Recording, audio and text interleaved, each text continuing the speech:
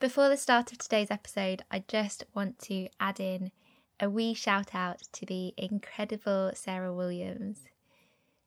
Thank you so much for being such an inspiration to me from everything from the start of the trip all the way now through to growing the podcast. Sarah has been an endless support for me, helping me to give me information on how to set up, where to go, what to do, and continues to help and support the podcast to grow. And I am endlessly grateful. She has been so supportive of me and of other women who are setting up as podcasters, and has gone out of her way to help the podcast to grow and be what it is now. And I just wanted to put a thank you out there and let everybody know how supportive she's been. Sarah, thank you so much for taking up your space and in that creating space for so many others to dream big and share their stories.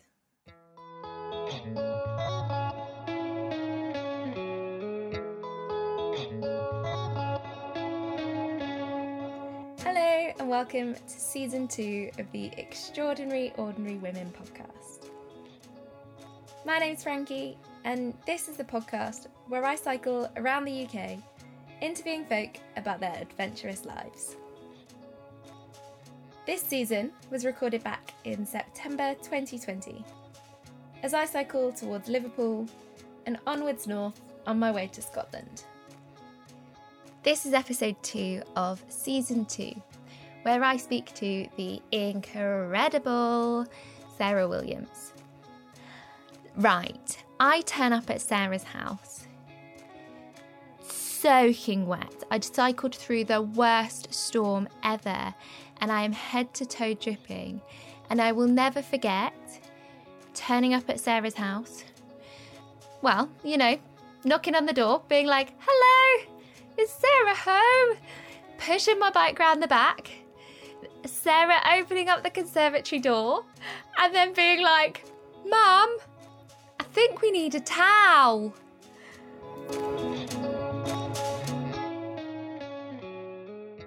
So, for people that don't know who you are, could you give me a bit of a snapshot of who you are and what you do? Yes, so my name is Sarah Williams. I am the host of the Tough Girl podcast and the founder of Tough Girl Challenges, which is all about motivating and inspiring women and girls to get fit and active, to travel and explore, to go on big adventures, and just to live their best lives possible. But I host a podcast, but I also do my own sort of personal challenges as well. So I go and I've gone and hiked the Appalachian Trail. I've gone and cycled the Pacific Coast Highway. I've hiked the Camino Portuguese. I've hiked over in Turkey. I've hiked over in Tasmania. And I also vlog and share those challenges to show people sort of, everything from having the idea to how it progressed and then what it was like during the journey and then sort of a little bit afterwards. Amazing. I don't know where to start. Which one of those adventures that you mentioned did you do first? The first big adventure that I properly did, almost to launch Tough Girl Challenges, was the Marathon des Sables. So running 6 marathons in 6 days across the Sahara Desert, carrying everything you need on your backpack. It's quite a famous race. So it actually stands for Marathon of the Sands. It's French, which translates to Marathon of the Sands. And it's been around for like 32, 33 years. And it's a multi-stage ultra-endurance race in the Sahara Desert. So I thought that was a pretty big physical challenge that scared me and excited me at the same time. So I did that challenge in April 2016, so almost 4 years ago. Yeah. How was it? It was amazing. I almost I liken it to, I think it was almost like drawing a line in the sand. So there was 2 sort of big challenges of doing it. One was actually getting to the start line, because I had quite a few challenges in terms of like my health and my fitness. I was meant to do it in 2015, but I ended up overtraining and ended up having like chronic fatigue, and I was bedbound and various health issues, like my hair was starting to fall out. I had like acne. I was always cold. I just couldn't put on any weight, and all these various things happening. And so for me to even get to that stage where I was fit enough and healthy enough and strong enough to get to the start line was like, I've made it. And then the second almost drawing a line in the sand was after the race, when it was almost like, it's the start of my new life now, as in I'm no longer a banker anymore. I'm now moving into this world of adventure, and, you know, I can not only talk the talk, but I can actually walk the walk or run the run as such. And, you know, I can go out there and do ththese big physical challenges. Wow. Yeah. Chronic fatigue's like a pretty big thing. How did you overcome it? To be honest, I wasn't really getting anywhere with the doctors. And I was having all these tests done. So I was having blood tests and tubes and down my throat and other places. And nothing was happening. And I was almost getting worse and worse. Like my left eye even started to like deteriorate. And I come downstairs, you know, to have food with my parents. And I sit at the table with my sunglasses on with the lights off, because it was almost like the lights were too bright. But how it got better is a friend knew a homeopath. And so I started to see her. And that was the turning point for me. I wrote an ebook about my Marathon des Sables, and actually dedicated the book to this lady, Jeanette, who was just incredible. And I think one of the things that she did was she took me like holistically as a person. So what I was doing was like, my muscles are aching, you know, maybe because I've worked out. Okay, so that means I need more magnesium, or I need to wear compression gear. I can't wake up in the morning. I'm too physically tired. Oh, it's dark outside. I know, I'll get one of those, those lights to help you wake up in the morning. What was the other things that were happening? It wasn't my skin. Like something's gone wrong with my skin. I'm not drinking enough water. I need to drink more water. I'm maybe just not cleaning my face properly. So I was almost not really understanding the cause and the symptoms. And she just took me holistically. And, you know, one of the first things we did was actually stop training, because I was still doing ridiculous, you know, runs and walks and weight training and yoga and swimming, like forcing myself to do this, because I was still thinking I'm going to be doing this big challenge in a couple of months. So that was a journey in itself, to be honest, to get back to the place where I felt like comfortable again. And then it changed things for me as well with regarding like health. Like health just went to number one straight away. It's like number one priority is my health and looking after myself. So that was a massive learning curve. But I actually can't. It's amazing when I look back at where I was, like how weak and fragile and just broken. Like I really was just like broken, to then sort of get past that, get through that, and to get like, you know, strong, fit and healthy again. Yeah. And what was different in your training for the second time round? Well, I actually started working with a personal trainer, because one of the things that I struggled with was knowing when enough was enough. So I think I'd always heard, you know, the more miles, the better, no pain, no gain, like that type of training. And I've basically realised that I don't have an off switch, but I will just go full flog into anything and just be like very, very, very extreme. I used to be very unbalanced, you know, when you focus on one thing and that's all you focus on, that's all you do. Whereas now I think I'm a lot more balanced. So I started working with a personal trainer. And well, one thing that did is it just took the responsibility away from me. So somebody could just say, how are you feeling? How are you sleeping? What are you eating? Yes, do this, don't do this, you know, and checking in. So then I followed a really set program, and that actually worked incredibly well for me. So that was, you know, the main thing for the training. Yeah. Awesome. I definitely think that's worth saying, because I think a lot of people want to try and do it for themselves, by themselves, and actually, as you say, passing that responsibility on. Yeah. I think it does depend on how much, time and energy you've got to apply to it. I mean, randomly, I am actually a qualified personal trainer, so I do know like a lot of this stuff. But I just find it so much easier just to abdicate and just say, look, I just want somebody else to worry about that side of my life. I just don't have the time or the capacity to take that on. And I just find it incredibly liberating. So, you know, I go to the gym now. I'm working with my personal trainer, Franco. This is what we're doing. Boom, boom, boom. I hit it really, really hard, and I don't have to think about it. So, yeah. And then what came next after Marathon des Sables? After you drew that line? Yeah, after I drew that line in the sand. Well, it was another really key learning point is I crossed the finish line at MDS, and I got the medal around my neck, and I felt maybe 10, 15, 20 seconds of pure joy, and I felt, you know, amazing. I accomplished this big goal, something I've been working towards for 18 months. And then it was over.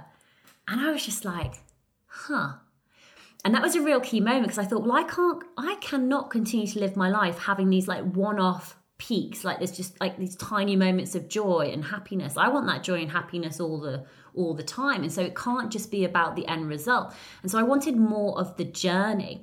And so Marathon des Sables was over in 6 or 7 days. So the next challenge that I wanted something which would be longer and sort of more physical and more challenging.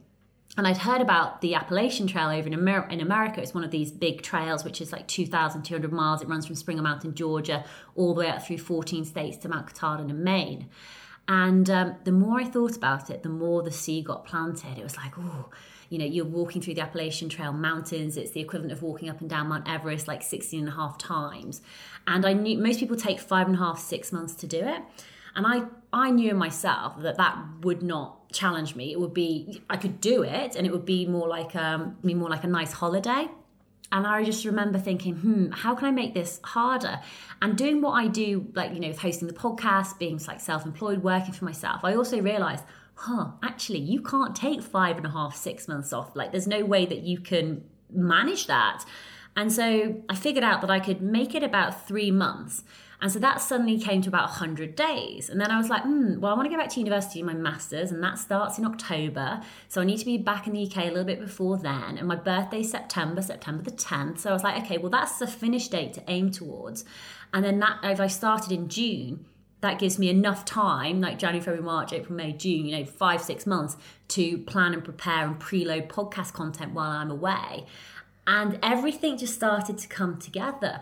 I mean, I think I was actually massively, very, very naive when I think, looking back at the challenge now, because I needed to average about 22 miles per day, every day, for 100 days. And it's one of those weird things that when you look on a map, you think, oh yeah, well, I can reach there. I'll do 24 miles that day, 22, maybe 26, just pulling the numbers out. But then when you're actually physically out there in the wilderness, in the woods, carrying everything on your back, it was a very physical challenge, but just not only like physically, but mentally, and then towards the end as well, just emotionally, because I was so run down. Like, I'd lost like all of my muscle mass. I'd lost so much. I'd probably dropped about 2 stone in weight. So I was I was skin and bones. And because I was so physically exhausted, it meant emotionally I really struggled to control my emotions. So I have actually vlogged all of this. So you can actually watch these videos. In the final videos, I just can't stop myself crying. It wasn't tears of like, I'm upset. It was just tears of exhaustion. I'm just so tired. But, and you've got like 3 or 4 days to go to get to the finish line. So that was the next big physical undertaking, which was, incredible. Like, spending that much time in nature by myself. It was a really useful time to reflect. So my plan was basically, when I wake up in the morning, I would not play any music, play any podcasts until sort of the afternoon. So the morning was just purely for reflection. And it gave me, I think sometimes we don't get this a lot, but time to really think about my life and my decisions and, where I'd started and, what journey I'd been on and how much did I want to do that? Was I not pressured, but did I just follow the crowd? Did I follow society? And, where am I? But even more so, it was reflecting to the future. Well, what type of life do I want to live? Like, what sort of things do I want to be doing? And just having all of this free time to walk in the trees and nature and just be out in the fresh air was just massively liberating. And I go as far as to say, life-changing. It was, a life-changing experience. Yeah. And so then with that time to think, did you then sort of make any changes in your life when you came back? I think I just became even more passionate about what it is that I wanted to do and probably just even more sure of myself, because I think sometimes you have these ideas and sometimes I wobble. Like, sometimes I go back and not visit, but I go to see my old friends in London. I sort of, I go to visit their house and they've got the kids and they're working these stressful jobs and I'm just like, this could have been my life. And sometimes I get a little bit like, do I miss this? And then it's like, it does take some time to think, hold on, do I miss this or do I not miss this?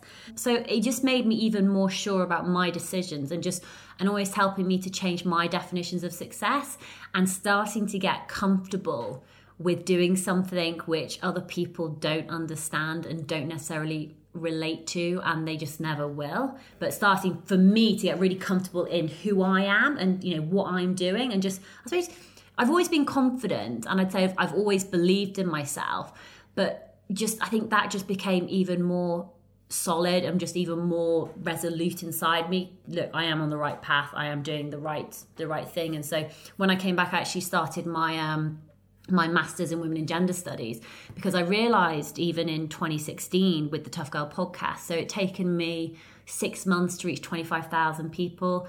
And then, you know, in a year, I'd reached, you know, 100,000 people had listened to the podcast. And I started to think, hold on, I'm building a real platform here. And I actually want to understand more about women and feminism and equality and what's going on in the world, to try and really sort of understand what it is that I'm trying to promote with my message. So, you know, I wanted to go back to university, and I thought, well, now is the time. So yeah, started doing my master's up at Lancaster. You know, I could stay at home, travel up, you know, 2 or 3 times a week.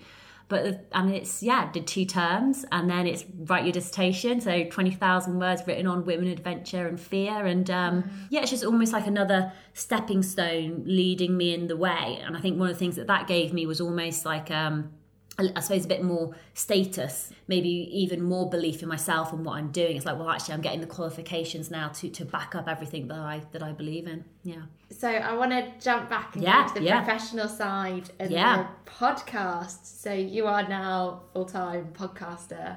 Yes. I like to think I do like I do want to be transparent with people about this. Like, I do live at home with my parents. I still have a few odd jobs. When COVID isn't happening, but I do like interviews to Camp America, and I, you know, wash dishes at a local coffee shop. But I'd say 80% of my job is full-time, is doing the podcasting, and then on the side of that I do these adventures and challenges for me, like very selfishly. I enjoy doing them and sharing them with people. But yeah, the podcast is the main driver of everything that I'm doing.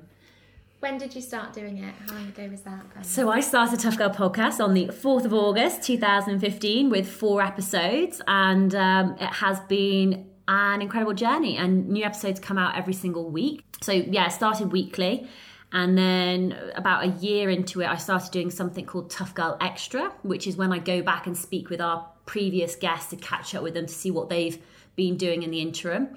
And then I realised maybe about like 6 months ago to a year ago that a lot of my podcasts I've been interviewing sort of very similar women. So white, middle class, you know, in their early 30s, no children. And there was a massive lack of diversity in there. And by doing the Tough Girl Extra, I was going back and speaking to the same women again and promoting, you know, their stories again.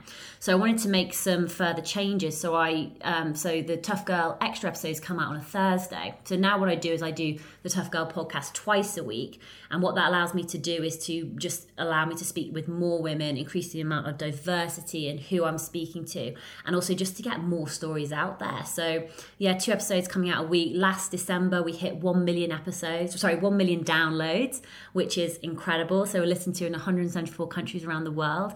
The Tough Girl podcast has won 2 awards. It's won the She Extreme Adventure Sports podcast, which it won in 2019.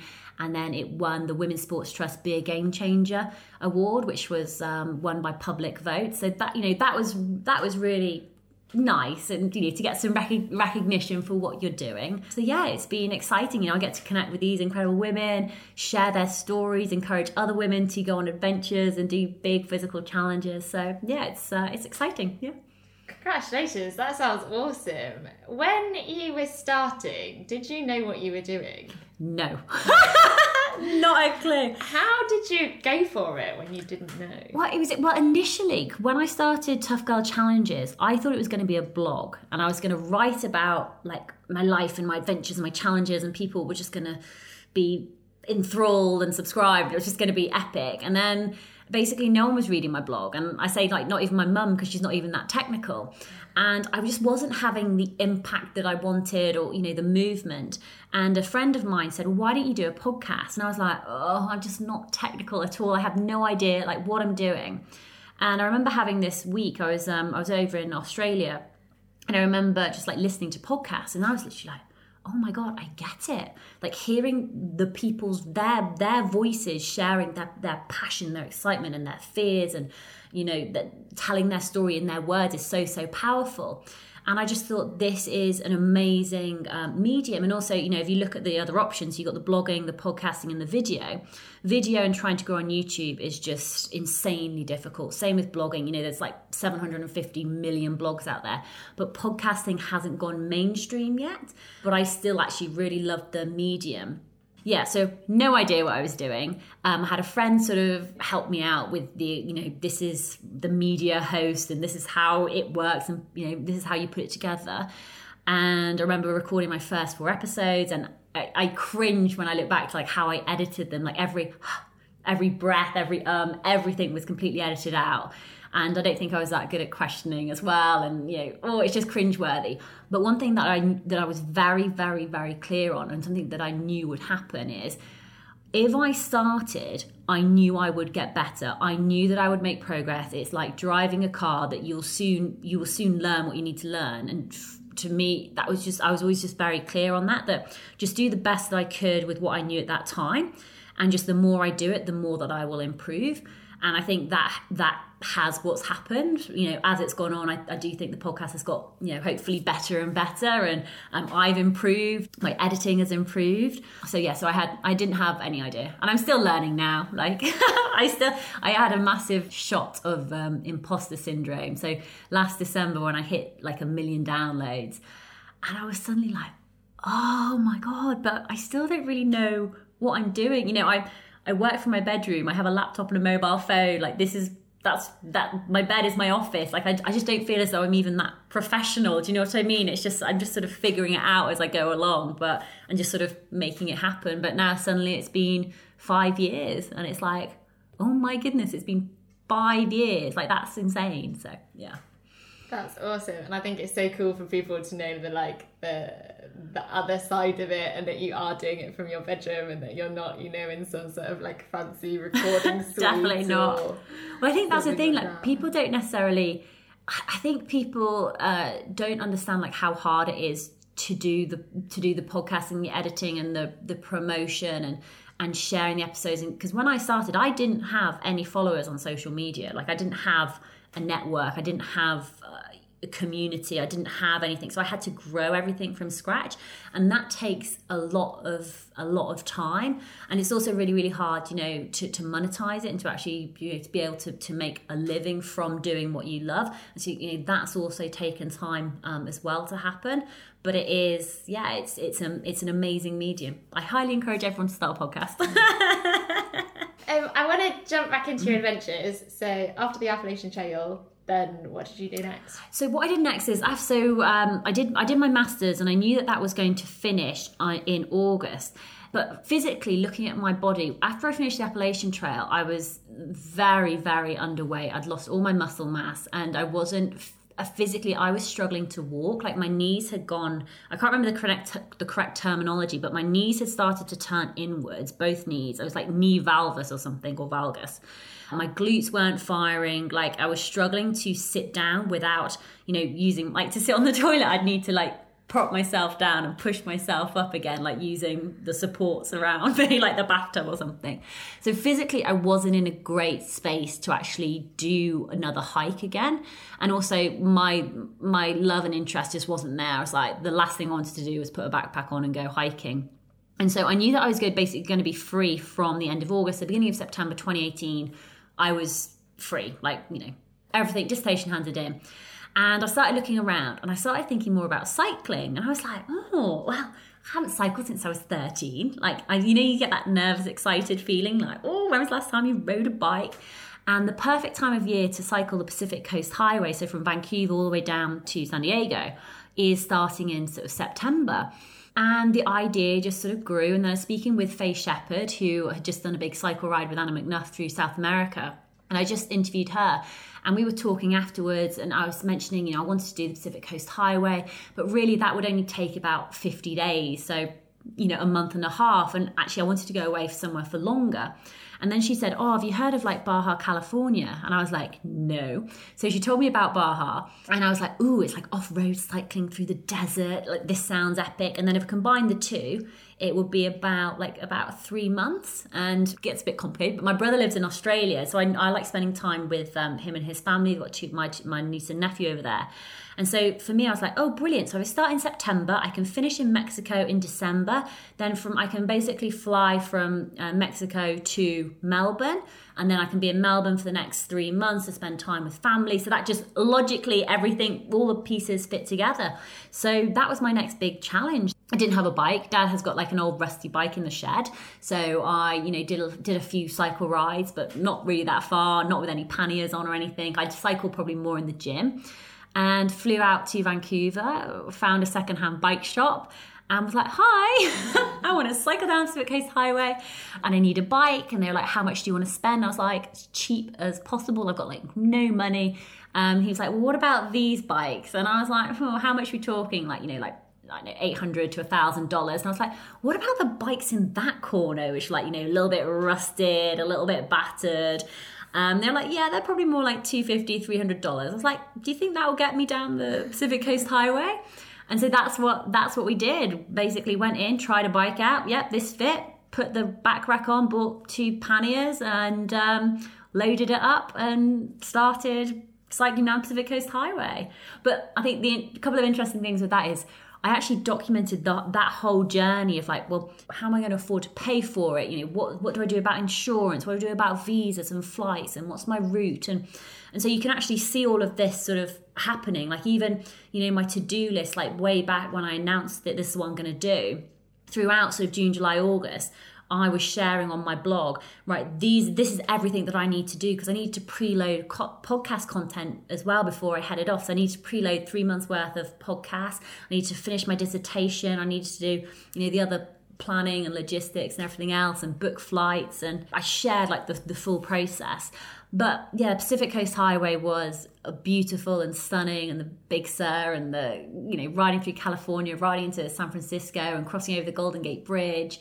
Meeting up with, I met up with a couple of people, a lovely lady called Goalie, who's one of my sponsors, and another lady called Sarah, who's one of my patrons, who went and ran Marathon des Sables. So it was a challenge, but also not, it was a different type of challenge, as in it wasn't going to break me, like physically, it wasn't going to break me, and it allowed me to do it. So my niece, everyone, if you listen to my podcast, you'll know, Sarah will be like, Sarah's left knee and Sarah's left glute haven't been switched on for quite a while. So that allowed me just to go and do something physical, but not injure myself anymore. So yeah.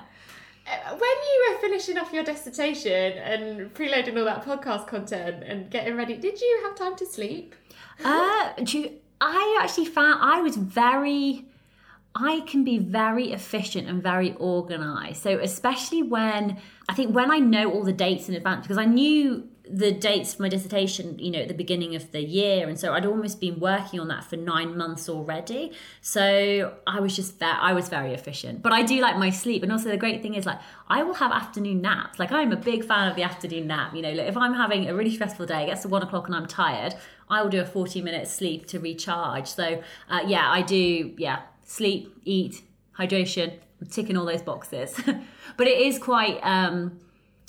there probably was a lot going on. And I don't think I realised that probably until the following year, like in 2019, and you sort of look back and think, wow, I've been on the go non-stop really. I hadn't really had a break for a very, very long time. Plus, I'd also still been sharing and documenting my life on social media as well, to show people, this is what my life is. It's not, I just go and do adventures. It's like, no, I'm studying for my master's. I'm working 2 part-time jobs. I'm doing the podcast full time. Like, I do have a lot going on, but this is how I make it happen. Yeah. What a journey, and what a load of incredible adventures you fit in. Has the outdoors and adventure always been part of your life? I think so. I think I've always been sporty. So when I was at school, I was, we'd play rounders, hockey, netball, lacrosse. So I was always playing the sports teams. And actually, even at school, I did the Duke of Edinburgh Awards. So bronze, silver, gold, go hiking and stuff like that. So I think it's always been there. At university, no. I think there was more partying. But I still did sport at university. Like I did rowing and lacrosse, but not necessarily like the outdoors. I don't think I realised that you could like have a living from a life of adventure. Like I just didn't know anybody who did that. It just wasn't on my radar. I didn't know any.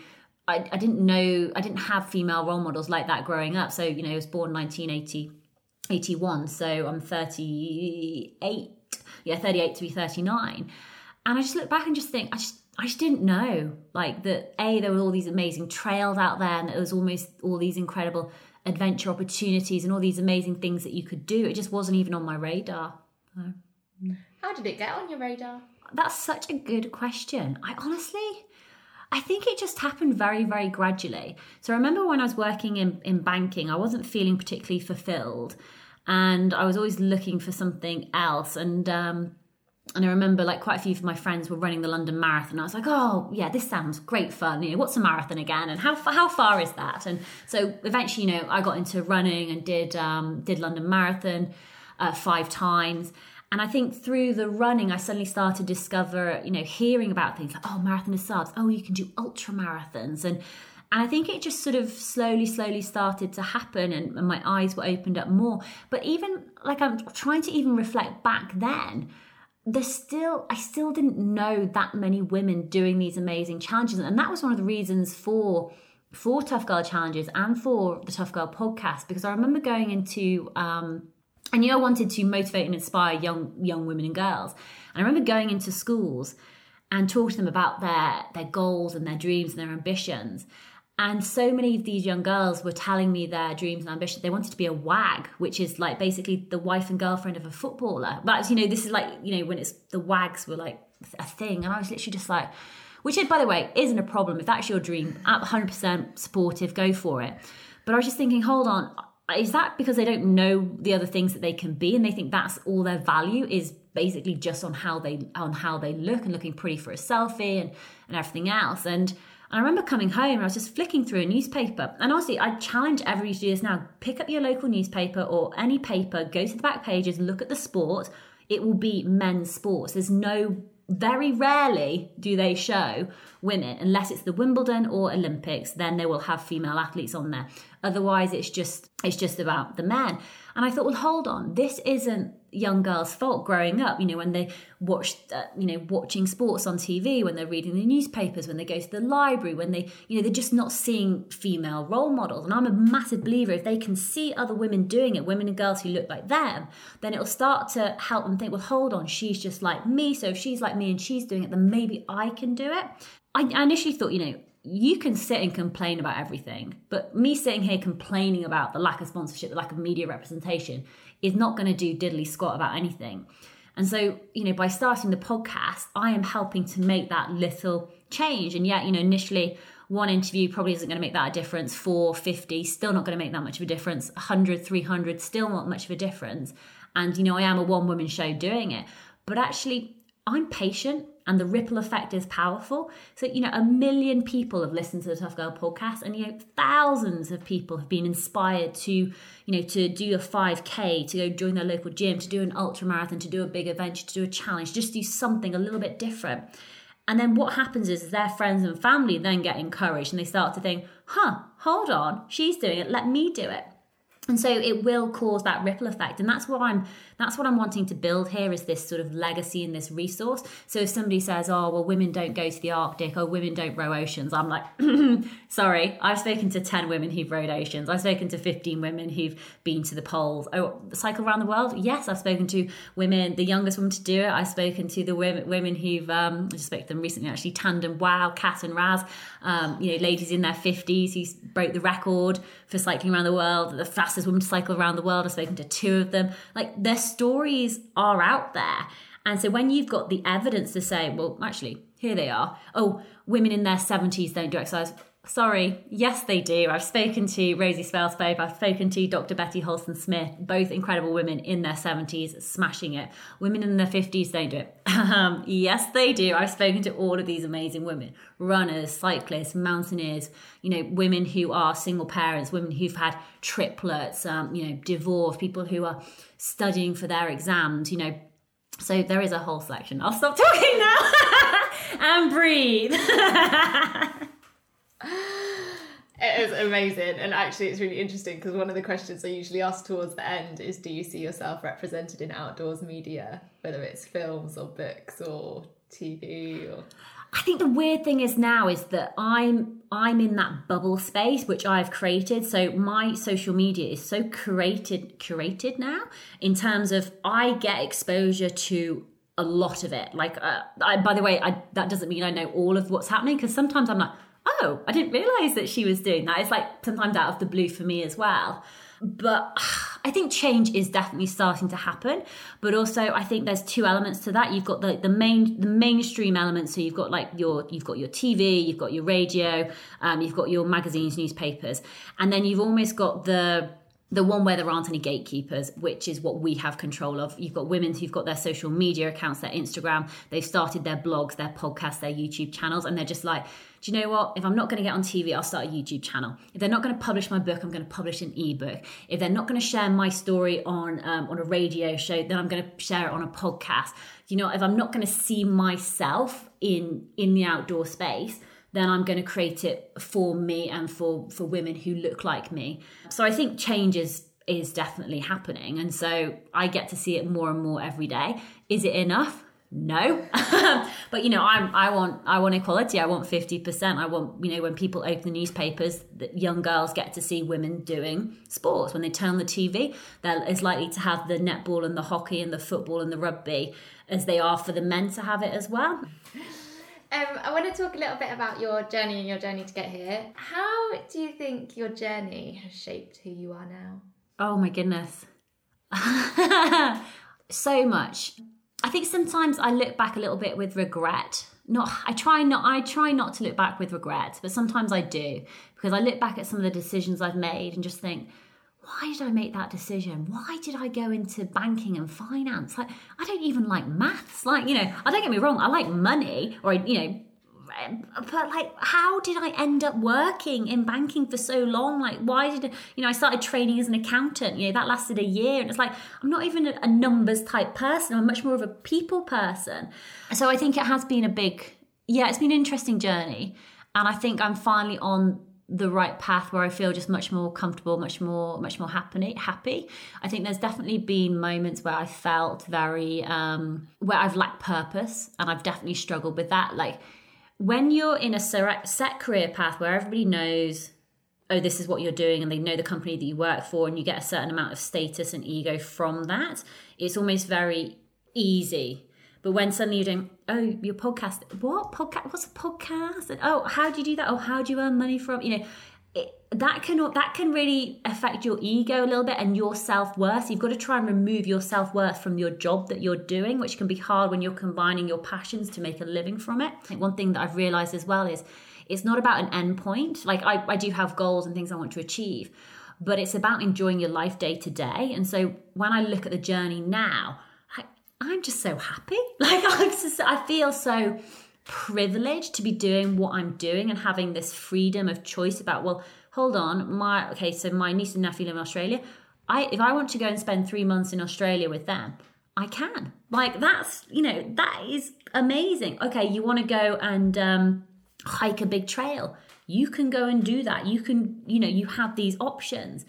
And it's an incredible life that I've been building and working towards, but just enjoying every step. And really, I used to be very, very extreme. I feel as though I'm a lot more balanced now, and I'm a lot more patient as well. Just like, as in, I am trying to build this legacy and this resource, and it's not going to happen overnight. It's not there yet. I want like 10 million, 100 million people to listen to the podcast. I want Tough Girl Challenges to be a well-known brand for supporting women in adventure and challenges. So there's still loads of work to do. But I think in times of, of like 10 years, 15 years, like 20 years, reflecting back, thinking, holy crap, like I've put out a couple of thousand interviews with these amazing women over the last couple of decades, and that would be amazing. Long-winded answer, I apologise. No, that was amazing. I really like that you kind of started it talking about regret. I think a lot of people don't like talking about regret, and it's kind of seen as a bad word. I bet there's probably a lot of people that do feel some sort of regret about some sort of part of their life, and that actually that's probably very relatable to a lot of people. Yeah, I think if you could, because you do look back and think, like, if I had started doing what I'm doing, like, where would I be? Like, that's the sort of regret. But it's not, like, I don't want to live in that space, but I'm very aware of it. And I don't know if that's something that happens just as you get older and you start thinking, well, if I started this when I was, 25 and now I'm 35 doing it, having a good solid 10 years plus, I'd be in a very different space. But, the things that I learned from those 8 years in banking, return on investments, the business side of things, I think that has helped me to be more strategic and measuring the measurable. Oh my God, the business chat is coming. Measure the measurables and all those sorts of things. I think it has helped me to probably apply more of a business head to what I'm doing and how I'm doing it, and being consistent and methodical and, doing the work and getting it done and setting myself my own targets and, all of that jazz. So, yeah. I'm really interested to hear your answer to this next question. Oh, no. I'm scared. So sometimes I feel in my life like I'm going a little bit against the grain, like working freelance and prioritising adventure and working seasonally and all those sorts of things. Do you ever feel like you're going against the grain? Not anymore. Not anymore. But I think that's just because I am much more comfortable in who I am and what I'm doing. But also I think now I've got certain milestones under my belt. So because podcasting is so much bigger now, people know what a podcast is. 5 years ago, most people hadn't listened to a podcast. Now, majority of people have listened to one or two. The fact that I know that I've won awards, so that I've been recognised that what I'm producing is high quality, and I've hit some big numbers, which is amazing. So I think that's given me, I suppose, status, and so that's then made me feel a lot more comfortable. But where I did feel about, going against the grain, the hardest thing for me was after I left my job, and then I was having this time out and trying to figure this, what do I want to do with my life? Where do I want to go? And I knew I wanted this travel and adventure and this motivational side of things. And I wanted to combine it with, motivating, inspiring other women and girls. And I still remember this moment when I was chatting with an old friend. And I don't think he even realised that he did it. And I obviously never remind him. But I had these, it's cringy now, but these little business cards made with, on the image, I'd written a book about climbing Kilimanjaro. So there was on the one side was a picture of Kilimanjaro, and on the other side it was adventurer, motivational speaker with my Saucy Angel Hotmail address on and sort of things. So, and I was like, yeah, this is what I'm going to be. I'm going to be a motivational speaker. I'm going to be an adventurer. And I just remember them laughing in my face. And it was... it almost extinguished the flame. But it wasn't, this is the thing, it wasn't done maliciously. It was just a bit of banter, you can't do that, all of that sort of thing. And I think that was the hard bit when I felt very lost, because when I compared myself, you obviously never compare yourself to other people, but in my peer group, I'm suddenly I'm an outsider now, because I don't work in, all my friends are accountants, lawyers, work in the city in London, etc. And now I'm this podcasting adventurer sort of person. And even back then, I don't think I quite knew what I was going to do and how it was going to work. And so it can be really, really difficult to bring those two together. So I felt as though I was going against the grain. And even now I probably still am, but I'm much more comfortable in the fact that, hey, how's that 9 to 5 going? while you're in the office with your, you've got your big mortgages, you've got very, very stressful jobs. And, for me, it's do you know what, it's sunny today. Yeah, I'm going to go outside. Yeah, actually, I'll work on a Sunday. The freedom and flexibility and the happiness. But yeah, I don't know, that's just an age thing. But I've grown more comfortable now, just because I've grown more comfortable in what I'm doing, and I feel more secure in what I'm doing. I think that's made a difference. And when you did feel like you were going against the grain, how did you overcome that, and how did you keep going? I learned to ignore people. So many people will have opinions about what it is you're doing and how you're doing it, and they'll want to offer you advice. And I'm very, by the way, I am very aware that people do this with love. Like, they just want to see you. It's like, you know, my parents are both incredible, amazing, and wonderful, but I know they just want to see me like settled and happy, and I think it's even difficult for them to understand what it is that I actually do. So when, you know, podcasting and social media and YouTube, they don't necessarily really understand it, whereas they understood my last job. You know, I worked in banking, I worked in London, it was easy. Basically, I learned to say thank you. So when people would offer their opinions, their advice, I would basically, oh, okay, thanks so much, I really appreciate that, and then ignore it. Because I was also very, very fragile at that time. So there's very few people who I would talk to and explain my big dreams and what I wanted to do. Because it's like you've got like this little candle inside, this little flame of a candle inside of you, which is sort of flickering. And it's not bright enough or strong enough yet to hack it, when people's opinions can sort of blow it out. And so I just had to protect that by not telling certain people. And just avoiding those conversations, or if they were having, you know, offering their opinion on what I'm doing, give me advice and tell me I should apply for jobs here and do this and do that and blah, blah, blah, blah, then I would just say, you know, oh, thanks so much, thank you, ignore it. And just basically, I had to just get really focused on what it is. And, you know, I've got a ridiculous like 200-page business plan, but the business plan is more than just like paperwork. It's my mission. It's what I want to do. It's how I want to live my life. It's things that I want to achieve. And so I can always come back to that and think, well, hold on, why am I doing it? What do I want my life to look like? And so I think that helped to focus me and center me and allow me to just focus on what the next step was that I needed to do. And to be fair, it's not always easy. It can be very, very difficult. Yeah. That's awesome. What an awesome document to have to... Yeah, I'll show it to you later. Yeah, please do. What's one thing that you know about yourself now that you wish you'd known earlier? That I wish I'd known earlier? The only thing that is coming to mind is patience.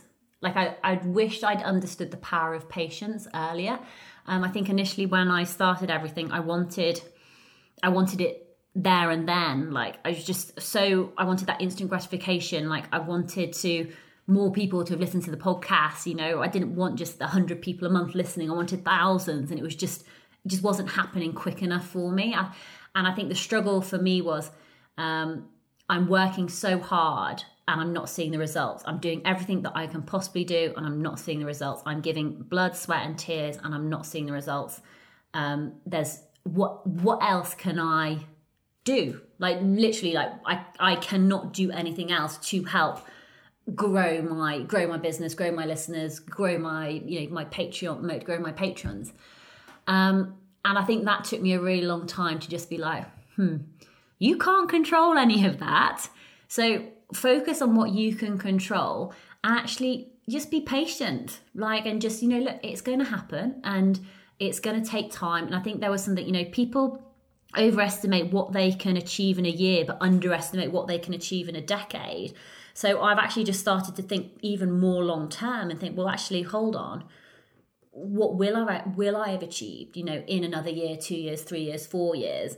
And I think I wish I'd known that about myself, that I could be patient, that it's going to happen. I've been asking everybody about authenticity, and it's sort of, as I get older, I keep looking back at the younger version of myself and thinking how much more closer to my authentic self I feel now than I did before.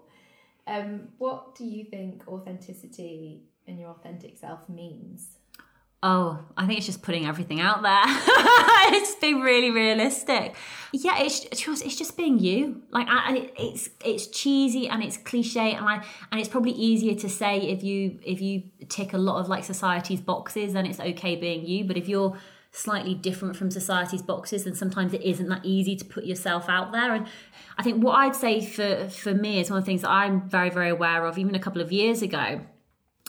People, I think, got confused with what I was posting on social media, because it was always, well, it's okay for you because you're just going to the gym all the time, you're just outside.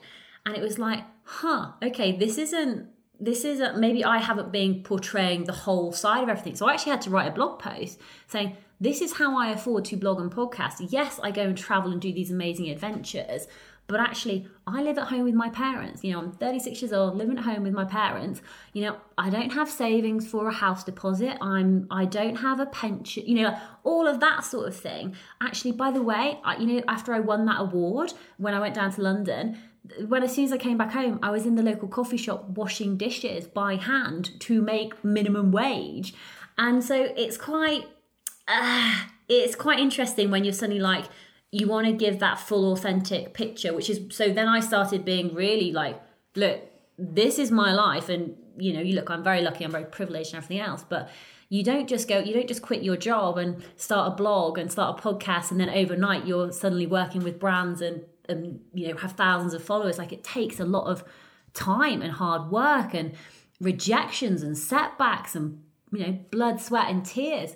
Yeah, I think you sometimes got to share just what is going on. Like, and I don't want my social media reel to be a highlight reel. Like, and I think that's one of the things that I did specifically, even with the adventures and challenges that I go on.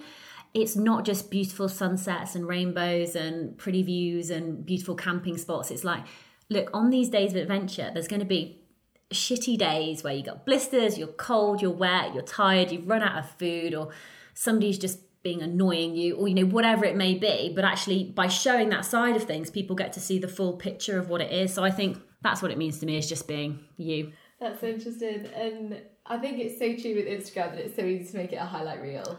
Yeah. But it's so hard to post the hard moments. Like, it takes so much emotional energy to go back and relive that thing that was already horrible to live the first time. I think, well, I follow this guy called Gary Vaynerchuk, and it massively changed for me when he said, because I was struggling, like, what do I post? I'm trying to create this content. And he said, document, don't create. So just document your life. And that for me was the game changer. It's like, I'm in my pajamas today. I've got a shitty period pain. I'm not feeling up for it. Oh, here's me. Oh, I'm all glamorous today. Yes, I'm having champagne. Oh, yes, this is me drunk, and this is me doing X, Y, and Z. And yeah, like, I found that quite like liberating. But I do agree with you. But also, I think you've got to make sure that mentally you're in a good space to share that, and how often that you are sharing it. You do have a choice, and you've just got to make sure that you're really okay with like there's like, I share a lot of my life, but there are still some things that maybe I will share, but maybe not to level 10. Like, it'll be like, look, this has happened, this is something where this is how I'm feeling, but I maybe wouldn't share the full extent. I think there is a balance to get right, and that's a very personal balance as well. And also, you don't need to share everything. Like, sometimes you don't have to. It's your choice, and that's being authentic as well. Like, you know, take time off, don't be on social media all the time. Do you? Definitely. What do you think bravery is? Oh, I think bravery is going against the norm, doing something different, doing something that other people don't understand, and that other people don't relate to or don't understand why you're doing it, and you do it anyway because you know it's right. Would you describe yourself as brave? Occasionally. Sometimes I am, but then sometimes I'm not. I wish I'd been braver. Like, I feel as though there'd been moments where I could have been a lot braver. But I think it's like a muscle that you learn. The more you do it, the better you get at being braver. Like, I think I was brave when I was 18. I went traveling, and every time I've said yes, like being brave to signing up for the Marathon des Sables, being brave to go and do these other challenges and adventures. I think I could always be braver. Yeah, that's a good way to be, though, maybe. What do you think happiness feels like? Ooh, like this? I don't know, just for me, contentment. Just feeling blessed, feeling really content, just waking up every morning. Just thinking, like, I wake up some morning, I'm just like, I feel so lucky. Like, I look at my life and think, do you know what? I am so, so lucky. Like, I've got amazing parents. I've spoken to incredible women. I'm sharing these amazing stories. I am living life on my terms. Like, I'm building a life that I want to live. You know, I want to be nomadic. I want to be able to go traveling. I want to spend, you know, time abroad, time with family. And I can do that because I can just take my laptop with me. Or just my life. Like, not even now, like, this is amazing. Like, you cycle to my house and you're interviewing me, and, you know, it's lovely. Like hundreds of kilometres away. Yeah, but like having, you know, it feels like this. We go a lot easier now. Okay. So, do you have any female role models or inspirational women? Who are they and why? Oh, there's so many. At the moment, I think so I've spoken to over like 300 women, and like I've learned something from every single one. And I think what I'm really liking at the moment is I'm liking when I speak to the older women, because I think, so I'm, you know, I'll be 40 next, so I'm 39 this week and I'll be 40 next year. And I think part of me still has this idea, maybe it's just like ingrown, like when you get older, when you get to a certain age, you can't do certain things. And then I speak to, you know, Rosie Swale-Pope, 73 years young, one of the most incredible women that I've ever met. Last year she was running from New Brighton in England all the way to Kathmandu in Nepal, and she got to Turkey in December. So after me and Kat finished our hike in Turkey, we went to Istanbul and met up with Rosie. And Rosie pulls this cart behind her, she runs, called like Ice Chick, and she just lives this life, and she's just so positive and so vibrant and has this way about her and this energy. And I just look at her and think I would love to be like her when I'm her age. Like, just absolutely just an incredible woman, just phenomenal. And her episode is amazing to listen to. Like, I don't even speak in the episode. Rosie just talks and just tells these wonderful stories about wolves and the cold and running, and about her husband and her sailing and just living this phenomenal life. And I spoke to another lady recently as well, 79 years young, called Dr. Betty Holston Smith. And she runs between 60 and 100 miles per week. She sleeps 4 hours a day. She's been studied at Johns Hopkins for her, about her, like, her life and her energy. Like, she's got a body of like a 30-year-old. Like, she's just incredible. And I think when I see these women, I think that's what I want to be when I'm in that, you know, that age category, like over 60, or like even people like my mum. Like, my mum's like 60. She hates me talking about her age, but 66, 67. And she's at the gym 3-4 times a week. She went for a run earlier today, and she's just fit and active and, you know, moving and just living these brilliant lives. So for me, it's definitely the women who are like 50, 60, 70 plus, the women who are just saying, you know, age is just a number. Women who are like, oh, do you know what? I'm going to go back and get my master's. I'm going to go back and get my PhD. Or actually, yeah, I'm going to go traveling by myself. Because I think too many people think they can't do something because of their age. And like, I've struggled. I'm like, oh, you know, even like, was I too old to go back to university to do my master's? I'm like, oh, you know, should I, shouldn't I? And then you just got to forget it and just think, do you know what? Age is just a number. So for me, it's those older ladies who are just out there, just literally grabbing life and just like, do you know what, they are going to squeeze everything out of it. And I just think, yeah, good for you. And I just want to be that fit, healthy and strong when I'm their age. Yeah, completely. I think there's this idea that you're supposed to make the most of it whilst you're young. And it's complete rubbish. Like, if you just make the most of it whilst you're young, then what do you do for the rest of your life? Like, you might have to adapt a few things, or, you know, change it around, but you can still get out there and do awesome stuff. So yeah. I've got my last question, okay. And it is, what's one piece of advice that you'd give to your younger self? Oh, my younger self. How young are we talking? Any age. I think I do. I'm literally like, oh, Sarah, sit down. We have a good conversation. But I think my one piece of advice it's all going to be okay. Like, I think I was very, I don't want to say stressed, but I think I was just very worried. Like, I envisioned like this perfect life and everything had to be perfect. And I just want to say, just let it all go. Just relax, have fun, be yourself. Like, you're awesome. Basically just try not to stress, try not to worry. Like, it's just like, life is going to happen. It's all going to work out. Everything's going to be fine. Every decision you make will be the right decision. Just, you know, follow your heart, follow your passions, do what you want to do. And you're awesome. Love you. Oh, I love that. Thank you so so much. Is there anything that you thought I would ask you that I haven't?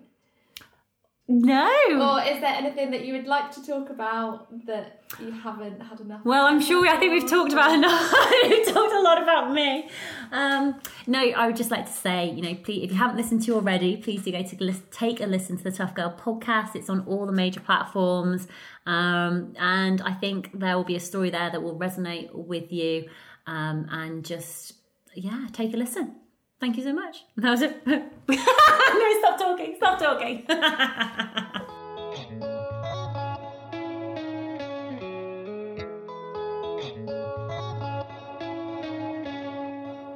I absolutely loved chatting to Sarah and really getting a behind the scenes view of where she started. I think it's so easy to look at how many downloads her podcast has, all the things she's doing, all the trips she's done, and to completely forget that at one point in her life, she was on day 1 too. And it's so lovely to hear her stories and to hear her talking so passionately about those memories and the journey. I really hope you enjoyed it as much as I did. Next week, I'll be talking to Viv. We have an amazing conversation. I'm already smiling at the thought of it. Talking about getting into climbing when she didn't really think that climbing was her thing. Find out all about it next week. If you are loving the podcast, there are so many things you can do to support me. Please recommend it to someone who you think will like it too. If you're listening on Apple Podcasts, please give us a rating and a review. It really helps others to find it. And you can also come and join us on Instagram, where I do an Instagram Live every Friday at 6 p.m. I'd really love to see you there. You can also support us on Patreon, where you'll get extra content and behind the scenes info. And a whole lot of love from me. Until next time, keep on being extraordinary.